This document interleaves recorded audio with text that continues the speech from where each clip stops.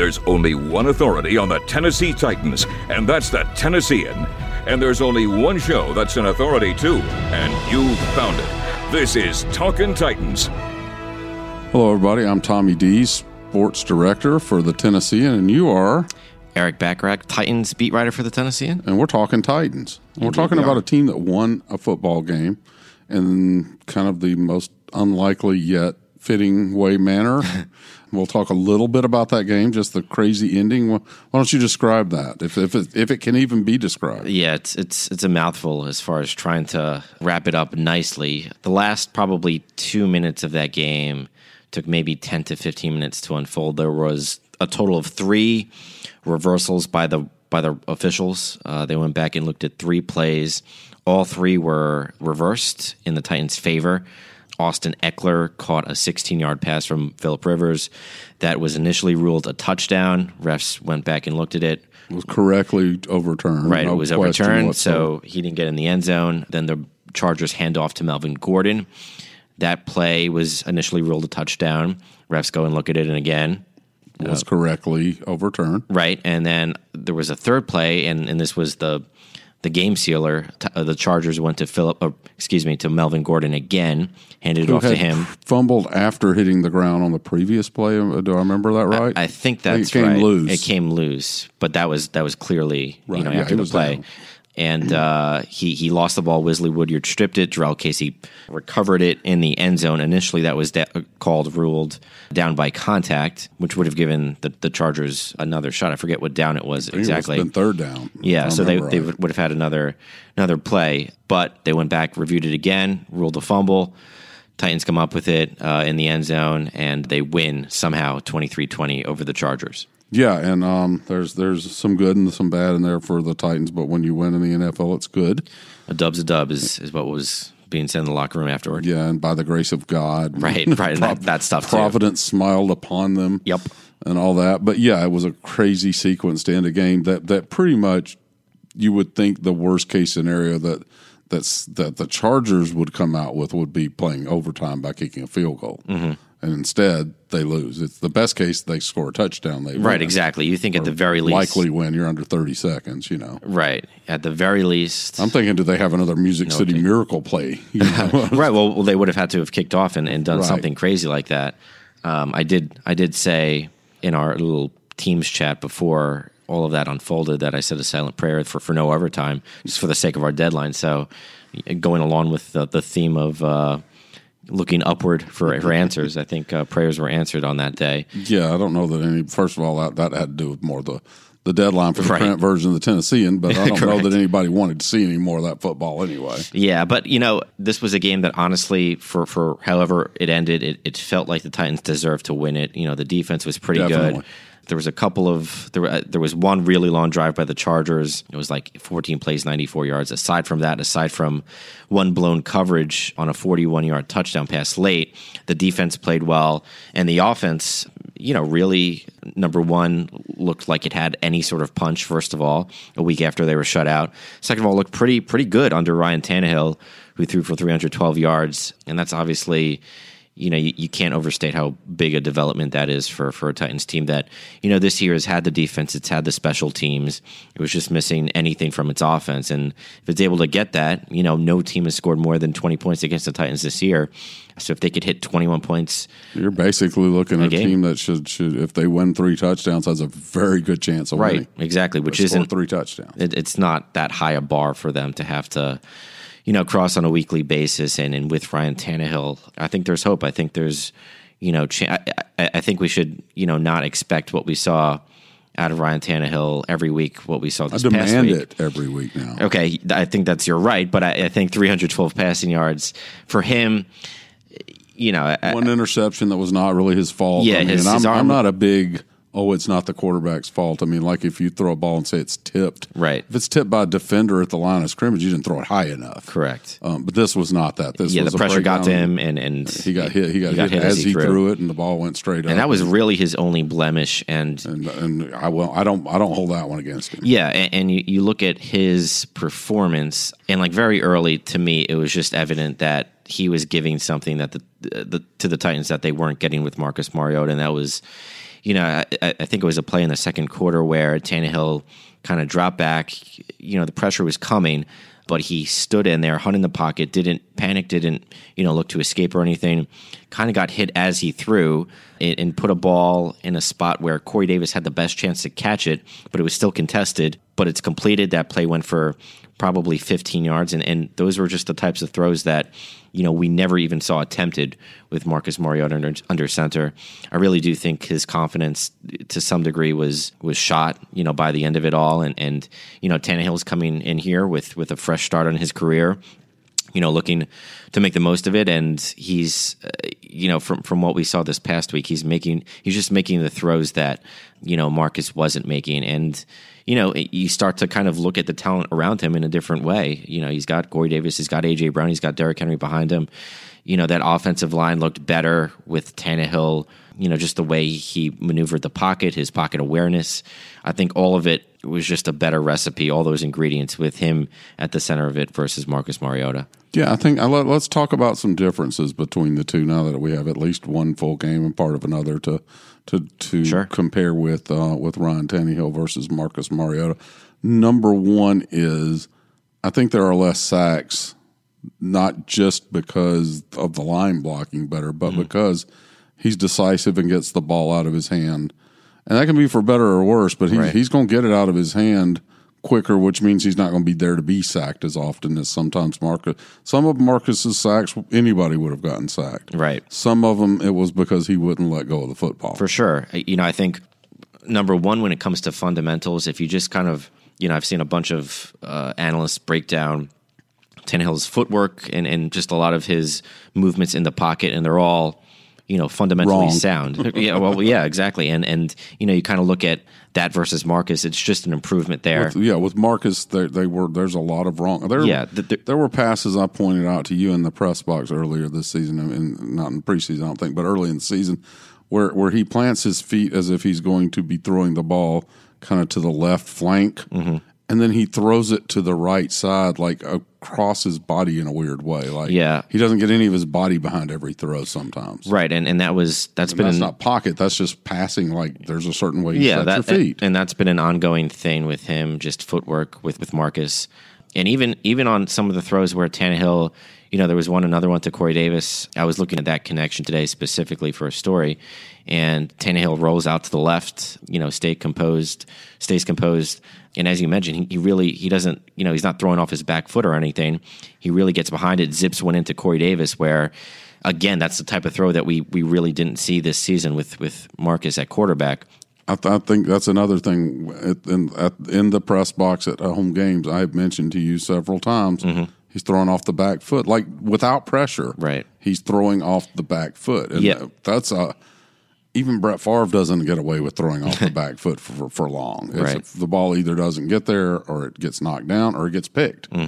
And going back to your point, Tannehill does not, that I've seen. I mean, he's leaning into the throw even if he gets hit. Yeah, and he looked really fundamentally sound this past week. And going back to the sacks thing, you looked at, this was kind of prevalent, I think, throughout the season, but especially in the Broncos game where, I think the trust that Mariota had in his offensive line might have been, rightfully so, not 100% there. And so, there's a clock in his head that's going off maybe sooner than he would like, and he evades the pocket maybe sooner than he has to, and sometimes even runs into sacks. We saw that at least a couple of times to me in the Broncos game. We didn't see any of that with Ryan Tannehill. He stood in there as long as he had to, was sacked a couple of times, but got rid of it a couple others, and just did a good job of hanging in there when he had to, getting rid of it when he had to, and just, again, the decisiveness was on point. I think that was the biggest thing for him, was just being decisive. Even on those tough throws in those tight windows, he zipped it in there. And for the most part, most of them, I think it was 23 for 29 passing, most of them found their way into the hands of a Titans receiver. So, we hadn't seen much of that at all. Again, I go back through the first 6 weeks and try to think of, any specific examples of Marcus really threading the needle or zipping one in there. And there's like 2 seam passes that were really nice. They're few and far between. You can almost remember the specific ones, right? Because there's so few. And this past I can't week, remember all of Tannehill's right now from one game, right? But it seemed like every third pass, he really put it between a couple of defenders, zipped it to his guy, and again, that was just something that the Titans were missing completely, and it changes their offense. It changes the team and the outlook going forward, I think. Yeah, and the thing that Mariota would do that bothered me the most is it's just not the way you could play football at that level. He seemed to want to wait until the receiver was open, right, and then throw the football instead of throw it and trust that he will get open, or trust that if he doesn't separate, he'll still find a way to catch it, or maybe it falls incomplete, which Tannehill is more. I mean, I can't remember how many times we would watch Mariota in the pocket, and it's time to let go of the ball. The pocket's collapsing and everything, and he just wants to wait, and the guy breaks open. But if he'd thrown the ball before the guy made the break, then you've got a big play. Instead, he throws it after the guy breaks, and then he gets hit, and it gets broken up, or it's not accurate because it flies high because he gets hit, or he's moving out, not setting his feet right, or the defender gets there anyway because you've waited too long. You have to anticipate, and you have to throw your guy open sometimes. That's not he's a good back shoulder throw guy, I think, sometimes. Yep. That's about the only time I think he throws to a guy who's not already open. I'm looking at a highlight now of Tannehill actually throwing a guy open. Jonnu Smith is covered going downfield. You know exactly the play you're talking about. Yeah, he's kind of going on a post, and then Tannehill looks to his back shoulder, which is uncovered, and it's a perfect example of him finding something where there isn't something, at least on the surface. So Tannehill gives them that, and I think just in general, he gives this offense some hope because, again, you've got the weapons around him seemingly where they just weren't working with Marcus Mariota as the centerpiece of it all, but with maybe just a more pro style, fundamentally sound quarterback like Ryan Tannehill, maybe this offense is onto something here. Yeah, and when you talk about some of the intangibles and dynamics that go on, I don't know how you can be an effective leader, and I hate to throw this out there, but if you're not decisive, if you're hesitant, how do you expect your team not to be hesitant if you're the leader? Right. I don't think Tannehill's hesitant. Mariota often was.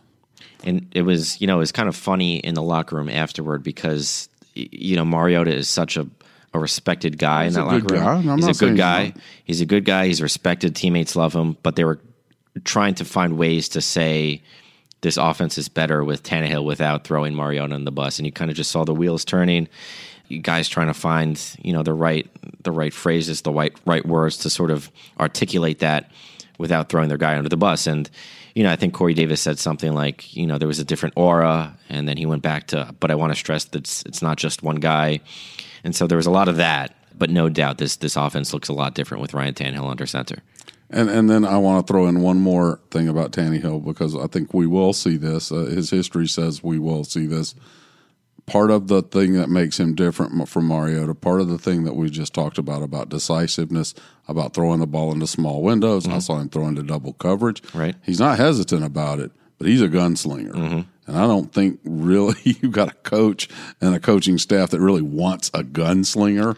I don't know if that's something you can tamp down on and take that out of him and him still be the guy you want him to be.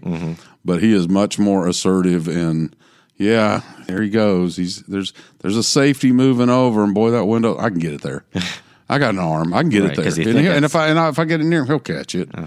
And sooner or later, you're probably here's what I think you're ultimately saying if you're the Titans or if you're a Titans fan even is if you get Tannehill versus Mariota, you may have 3 good games closer to what we just saw, and then one really terrible with 3 interceptions. Right, those are going to come. Game, 3 interceptions and 4 sacks or 5 sacks, and it's just, are you willing to take that? Well, I think that's better than what you've been getting, honestly.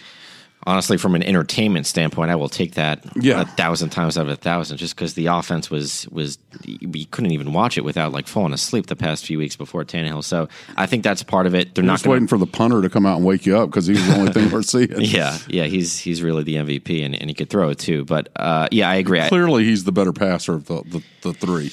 Yeah, I think his passer rating is right up there. Off the charts. Same with Kevin Byard, by the way, who threw a touchdown pass last year. Yeah. On the receiving end this year. So they got options. They do have some options. They're not, Tannehill's not going to throw for 300 yards every single game. There's going to be games where he's got those blemishes. Again, I really think he was blemish-free, aside from the one interception that we agree is not really entirely his fault. Yeah, he should have been, you would like to have got him to have gotten you in the end zone a couple of more times so you can come down to it. And there were drives that could have ended in the end zone that didn't and ended up. Right. And they finally unleashed Cody Parkey. They did do that, and he did doink one, but it was doinked it the right way, though, didn't he? Well, he missed one extra point, yeah. The extra point, which fortunately for the Titans didn't come back to haunt them, because you were thinking the entire time that it could have. I think, again, Tannehill gave this offense the spark that Mike Vrabel spoke of in the week leading up to the game itself, and I think he can be that going forward. And again, just with everything else the Titans have, the defense, the punter, Derrick Henry, I think you don't need him to throw for 300 yards every single game to win. I think they can do other things to make that happen. So I think they're in good shape if he stays at least relatively consistent to what he was this past week. Right. Well, let's talk about the other side of the ball, which you just mentioned, and this was already, if not an elite, a very, very good defense, and they added another piece for this game that, quite frankly, I didn't expect to see this soon. I didn't either, and we're talking about Jeffrey Simmons, the first-round draft choice out of Mississippi State, defensive lineman. 19th overall, that fell to 19th in large part because of the injury. Teams didn't think, the chatter leading up to the draft was that Jeffrey Simmons might not be ready at all in 2019. Here we are 8 months after February ACL surgery, 1 week after his first practices in the NFL. First time he was allowed to practice because of the designation they put on him. And he comes in, plays 21 snaps, and absolutely makes the most of it. If you had told me he would have played, I would have taken the under at 6.5 snaps. Yeah, I thought that was going to be it too. Maybe just to get his feet wet. Right. 21 snaps is a lot of snaps. 21 of 64, so basically a third of the snaps. Was the highest graded defender by Pro Football Focus. Any measurement you want to look at, he came in and had, a significant impact. 4 tackles, 1 sack, 2 tackles for a loss. Played a very big part on that goal line stand as far as just disruption. You don't always notice defensive linemen. And you didn't have to know, oh, look at him, he's the rookie who hadn't played yet, to notice him. Right. He moved people around. He didn't get moved around. He had a sack, which is easier to see, but he was clearly a force out there. He's one of their best defensive linemen right now, and he's probably not 100%. And he's been practicing with the team for now less than 2 weeks. So I mean, take that for what it's worth. He's still got room to develop, and I still think, looking at him next to Jurrell Casey's a big dude, but he just doesn't have the pure size that Jeffrey Simmons is a monster. Yeah, forget about the knee injury. If you want to line a bunch of those guys on defense up, let's line all the Titans defensive players, defensive linemen, against the wall, and you walk in. Let's put them in a t-shirt and gym shorts and say, pick out the first round draft pick. Yeah, you're not going to miss on that, are you? No brainer. Gee, I don't know, boy. It's pretty close. If you get that one wrong, you just don't need to watch football. Yeah. He looks like a beast. He passes the eye test in every way. And again, just the most remarkable part of the whole thing was that it was 8 months after ACL surgery. It was less than a week after he had officially, began practicing with the team. So you consider all of that, and I think everybody sort of had those expectations, not even about impact, but just about playing time. I thought it was going to be, I would have lost every bet on how soon would he be back, how many snaps would he play when he came back, even if that was a month from now, and his first outing, and would he have an impact? I'm 0 for 3. You look at tip of the cap to Jeffrey Simmons, because that tells you a lot. That tells me more about two things: his motor, when he gets in there, he plays, and his work ethic to get to the point that he could be out there.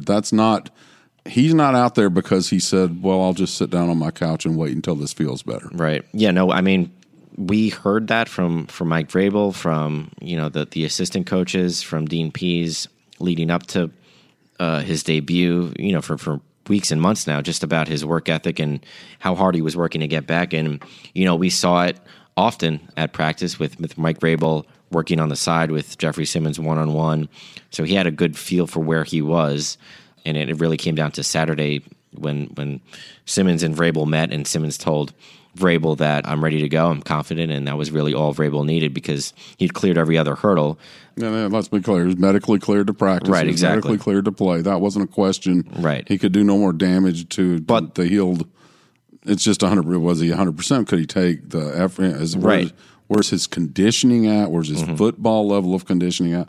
If there's a higher ceiling than what we saw, wow. Yeah, and listen, the mental part of it is a part of it too. Coming off an injury, a significant injury like that, you've got to be confident in the knee. It's got to be something that you're not thinking about when you're playing, and clearly that's where he was by Saturday. And by all accounts, we saw it ourselves just how good he was when he was finally out there. So, it makes a really good defense, to me, a defense that is top 5 in the league. That's where I'm going. Is without him, they were, like I said, I'm not 100% going to say elite, but one of the best defenses in the NFL. He's a force. I mean, he's got, the thing that plagued me when we talk about how good the Titans defense is or isn't, and I'm really talking about like the second half of last year, last month and a half or whatever of last year, and up to this point this year. They're really good defense, but there's a lot of bend but don't break in them. There were times against Washington last year, which shouldn't have had any offense. There's been times against the Colts where they have these long 17-play drives and you just don't get off the field. But maybe you give up 3 points because you bog them down, or you only give up one drive like that. But those drives against the Titans would drive you mad if you're a Titans fan, because you need the ball back. You need to get that defense off the field, and you certainly don't need to give up points. You don't need to get pushed around. I'm not so sure. I think it's going to be a lot harder to have a long, sustained drive against this team with a guy like that on the defensive line. You put him next to 4-time Pro Bowler Jarrell Casey. Harold. It was a really good. I mean, he's an impactful He was player, been anchoring it by himself for a really good defense for a while now. You put those two together, add in one of the top secondaries in the league with Kevin Byard, Kenny Vaccaro, Logan Ryan, Malcolm Butler. Cameron Wake is healthy, and he's going to play 20-plus snaps most games. Harold Landry is still developing. I think the pieces now are there for, undoubtedly, to me, a top 5 defense. I think this is an elite defense now, I really do. Yeah, I do too. I hesitated because of those long drives. Right. That would be but what's going to happen when? And it wasn't like those, I'm not talking about somebody throwing 3 passes and getting down the field and, they just got the right quarterback or the right hot. No, I'm talking about people just kind of matriculating down the field. Great defenses don't allow you to do that. Right. I don't think this defense is going to allow a lot of people to do that. No, I think Jeffrey Simmons is just by himself so disruptive. He causes so much just on his own commotion. You need so much attention on him that doing that sort of thing where you're knocking off 14-play drives, I think those are going to be so rare against this defense, just because you throw him into the mix with a defense that we just said, was already approaching eliteness even without him. So I think he really elevates this defense to an even further place. So we got a new quarterback and a better appearing offense and a new face on the defense, which makes it even more formidable. The Titans, they play again this week. They do indeed. Against the Tampa Bay Buccaneers, who come to Nissan Stadium at noon on Sunday. What do you think? I think 27-20 Titans. I think they finally have some momentum. They've got the offense right now functioning, which couldn't be said for the week before. And again, I think it goes back to defense. I think it goes back to punting with Brett Kern and special teams. I just think, with Jeffrey Simmons and with a functioning offense, every game on the schedule looks, somewhat winnable. And, the Buccaneers... We're not welcoming the Saints or anything. Right. They've got a high-scoring offense, but a defense that is also really high-scoring. A weird stat, they're ranked, I think, first in run defense, but last in pass defense, which speaks to the fact that, they're just throwing all the time in games. I think they allow, they allow probably 30 points a game, and they're averaging 28 points a game. So they're going into this, looking for a high-scoring affair, which is what the Titans never really get themselves into. Jameis Winston, the Bucs are coming off a bye, but before that, Winston threw 5 interceptions in their Week 6 game. He got benched, and there was no Fitz magic over there waiting. Right, exactly. So if you're the Titans secondary, you're looking at this Bucs offense, you're just sort of licking your chops. You talked about functioning. I think the Bucs are dysfunctional. Yeah, offensively for sure, and defensively, I don't think there's a lot there either. Right, your pick? If I believe I had this 24-10. Is that right? I think I had it a while ago. It might be. I could confirm it right now. Yeah, I'm going to let you do that because I turned that in earlier today. And you did. You actually said 18-14. 18-14, so I guess I'm going back to Titans football. Yeah, no, I mean, I think for 1 minute there, I had it like 24-10. I'm like, nah, they just can't make things that easy. Yeah, well, listen, I think me, you, and Gentry Estes, our columnist, all had the Buccaneers scoring 20 points or fewer, which would mean that the Titans have done so 8 straight games to start the season, which is a franchise record. So, right. I mean, I don't think that's for as high scoring as the Buccaneers are and how much they want that to be the tempo of the game. The Titans have, as we just said, an elite defense, and I think they're the ones that are going to be sort of dictating the flow of this game. I think it's a low scoring game, and I think they cover. Yeah, and I'm basically saying somehow or other the Titans get into the end zone yet another week, right. Which has not always been something we could count on. So we'll see how our predictions turn out. That does it for this edition of Talking Titans. We hope you'll subscribe to Tennessean.com if you haven't already. And remember to subscribe to this podcast on iTunes, Google Play, or wherever it is you get your podcasts. If you like what you hear, please drop us a review or a rating while you're at it. And for Eric Bacharach, I'm Tommy Dees, and we'll do it again next week. Talkin' Titans hosts each Thursday at Tennessean.com. You can also subscribe to Talkin' Titans for free on Apple Podcasts and Google Play. I'm Sean King. Talkin' Titans is a production of the Tennessean.